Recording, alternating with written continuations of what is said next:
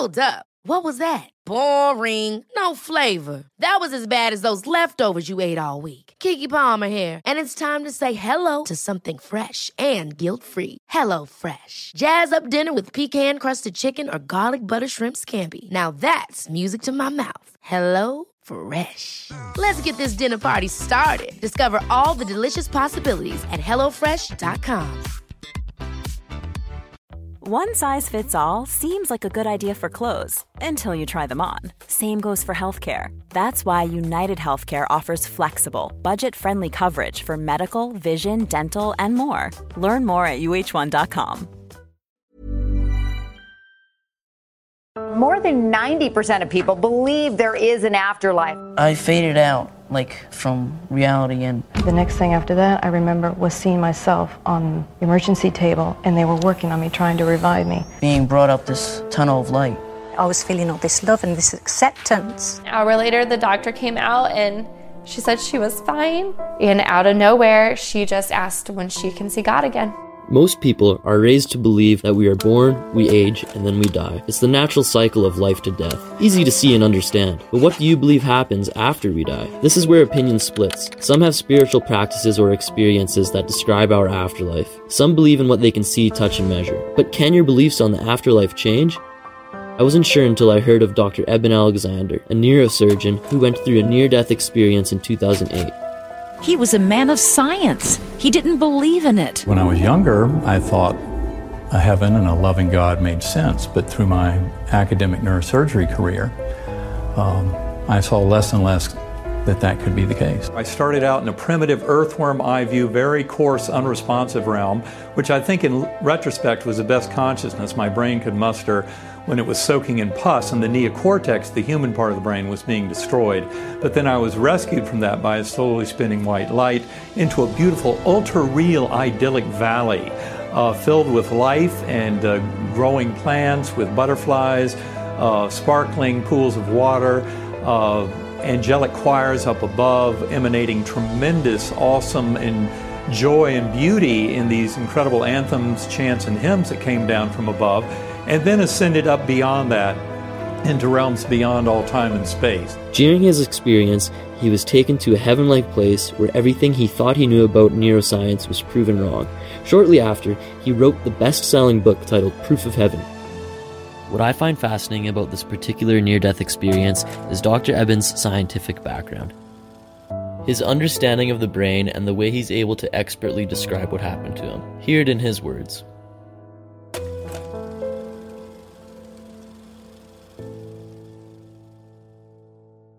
I woke up about 4:30 in the morning with severe back pain, headache, and then the next thing my family knew is I was lapsed into general epileptic seizures. I was in grand mal status, which meant I was just seizing and completely unconscious, and that's when they called the EMTs, took me off to the Lynchburg General Hospital emergency room, and did a lumbar puncture. Out came thick white pus under pressure. My neurologic exam showed devastation. The reality is I just went deep into coma, and it was a severe case of E. coli bacterial meningitis, which is a real shocker because almost all cases of E. coli meningitis occur in newborns. It's very rare to encounter it beyond the age of 3 months. You know, how did this happen? And then I deteriorated through that week on 3 powerful antibiotics. They'd had me on a ventilator from the get-go. One of the unusual features of my near-death experience is that I was amnesic. I had no memory of Eben Alexander's life. I had no language, no words, no knowledge of Earth, this universe. It was a completely empty slate, and that's quite unusual for an NDE, but I think it was important in teaching me some of the deeper lessons. My brain was shut down. There's something called the Glasgow Coma Scale that you use to measure coma. Anybody in this room would score a 15. That means they're doing great. If you're a corpse, you get a 3. Anything below 9 is deep coma. And for the vast majority of that week in coma, I was around a 6 or 7, sometimes as low as a 5. So I was in deep coma the whole time. They had CT and MRI scan data showing that all 8 lobes of my brain were affected. No part was spared. And that's why to have an extraordinarily rich experience, far more real than anything I'd ever experienced in my life, completely violates everything I thought I knew about brain, mind, and because you need a conscious brain to experience But no, you don't. The brain is a filter. Its main function is actually to restrict consciousness down to this tiny little illusion of kind of self and non-self, all the stuff out there, and a here and now. But so much of that is really a fiction. You step over from this world into the next. What happened? Well, for me, that journey began in a very primitive, coarse, unresponsive realm. It was like being in dirty jello. I called it the earthworm's eye view. And I was there for a very long period of time. I'm sure I didn't have any kind of memory formation moment to moment, so it seemed to last forever. But the good news is it didn't. I was rescued by this slowly spinning, pure white light with fine silvery and golden tendrils. And as it came towards me, I realized it came with a perfect musical melody.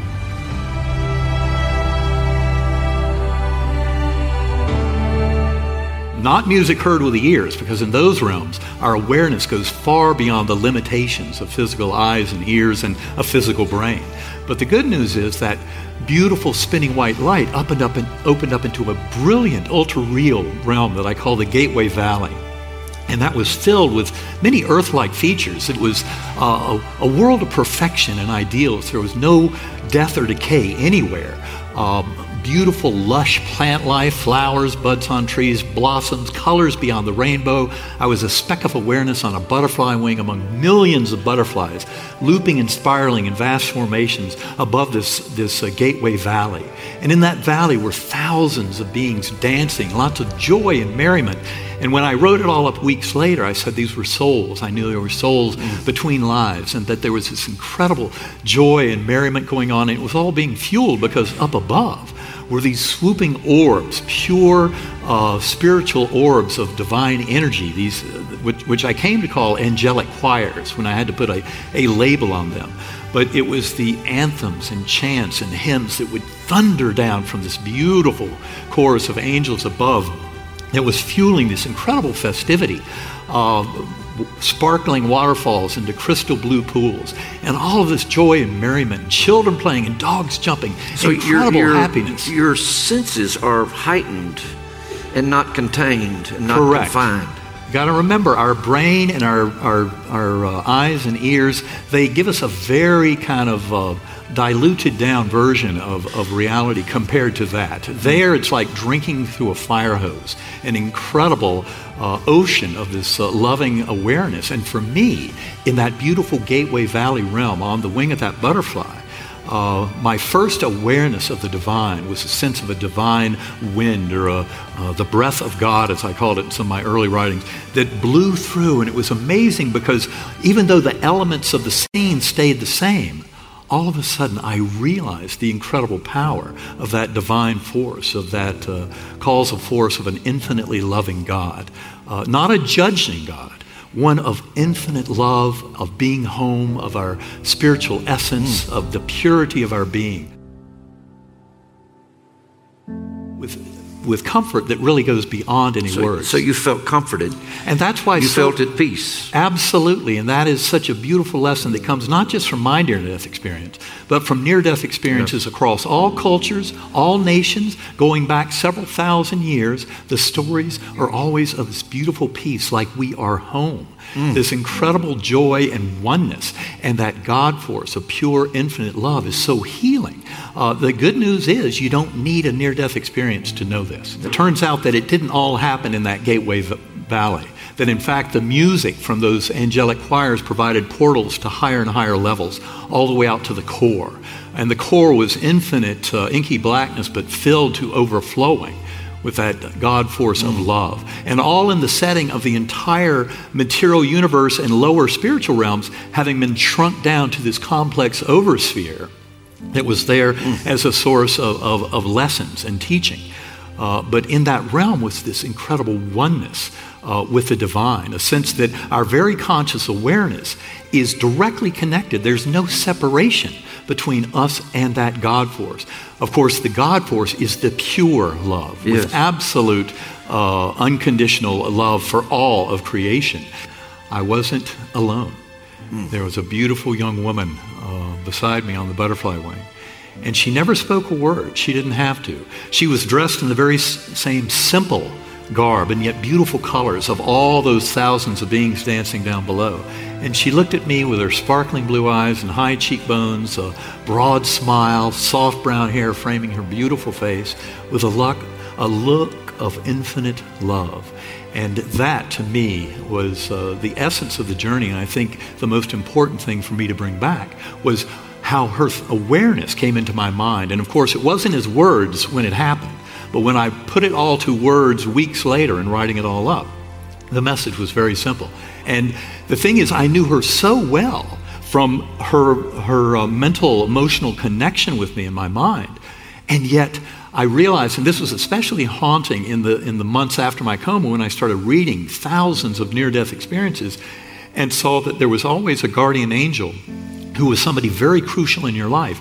And I remembered her so perfectly that I knew I'd never met her in my life. You know, that was the beautiful discovey 4 months after my coma. And of course, there's that beautiful picture. That's exactly... So you didn't know who this was? No. I had no idea. And it has to do with the fact that I had met my birth family about a year before my coma. But the reality is they were still suffering from the loss of that daughter. And so they didn't really want to talk about her too much. And, what they did share was what a beautiful, angelic, loving soul that she was. And of course, I was quite sad as a brother who never got to meet her in this world. And that's why when my birth sister, Kathy, she finally sent me a picture, and I received that picture about 4 months after my coma. And it turns out it was very important that at the same time, because I think I needed some opening in my awareness and in my mindset, at the same time I was reading a beautiful story in Elizabeth Kubler-Ross's book, Life After Death. And in that she tells the story of a 13-year-old girl who had was in coma, very sick medically, and in this beautiful journey she was welcomed to the heavenly realm by her brother. And he was demonstrated to her that power of unconditional love and the beauty of that of God in that realm, and then helped her make a decision to come back to this world. And when she did, she was talking to her father about it. She said, "But I don't understand. I don't have a brother." And he said, "Well, you did, but he died 3 months before you were born, so we never told you about him." And that's when I looked up at the picture that I just received the afternoon before, and I collapsed on the ground, and my heart pounds, and I can't, even now, every time I revisit this story, chills running up and down my spine because of the beauty of that recognition of that guardian angel. And all of a sudden I realized we were deeply connected. And in fact, it's like she was looking at me in the picture that you showed a few minutes ago, as if to say, "Do you finally get it?" Yeah. Well, yes, Betsy, I finally get it. Well, the doctors had estimated early in the week that I had about a 10% chance of living through it. After 7 days in coma, with just a horrible medical picture in terms of prognosis, they predicted that had gone down to a 2% chance of survival.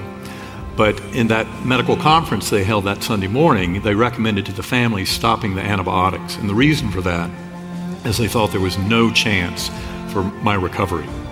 So when I did actually open my eyes on that Sunday morning, they were shocked. My brain was so completely savaged by this experience, I had no idea who these beings were standing at my bedside. My sisters, my sons, my former spouse, my mother. I didn't know who they were. Ever catch yourself eating the same flavorless dinner 3 days in a row?